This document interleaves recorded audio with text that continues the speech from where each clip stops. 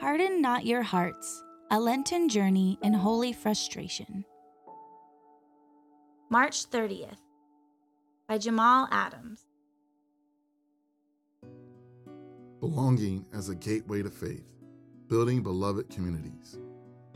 In our podcast, Just Conversations with Jamal and Nate, which is positioned at the nexus of faith in all matters pertaining to race, justice, and Catholic education, my co-host, Dr. Nate Sessoms, and I often state that the path to a more just and egalitarian society is paved by each of us growing our own capacity and skills to build inclusive communities.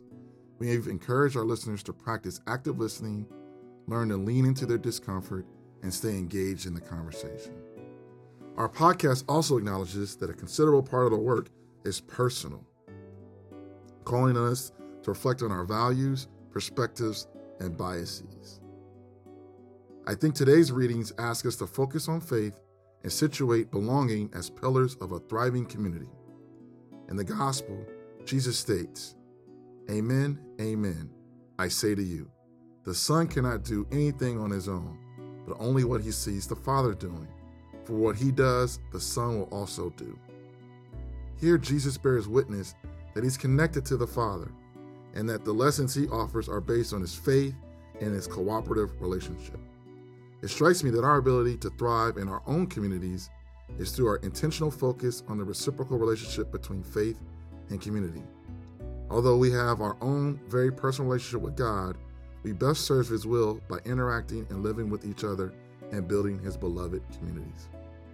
Researcher and author Dr. Josh Packard of the Springtide Institute focuses his work on encouraging the disassociated back into the church.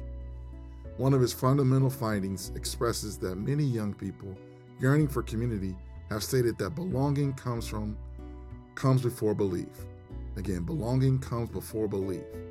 In my various roles in education as a teacher, coach, director of equity and inclusion, and now as a principal, my success has always been predicated on building a team and helping others reach their full potential.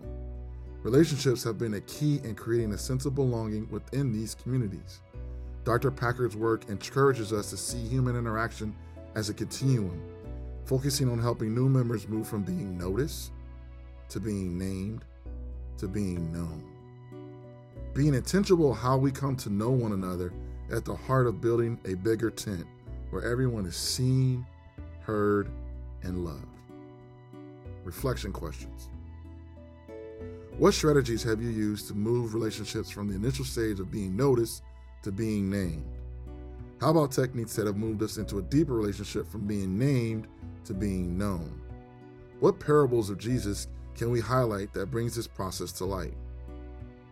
What barriers have you experienced regarding belonging as you've entered into a new communities? Were you able to overcome them? Did they require someone's help? When examining the culture of our communities, what are your welcoming rituals? Do they provide new members the opportunity to see themselves in the institution and express themselves authentically?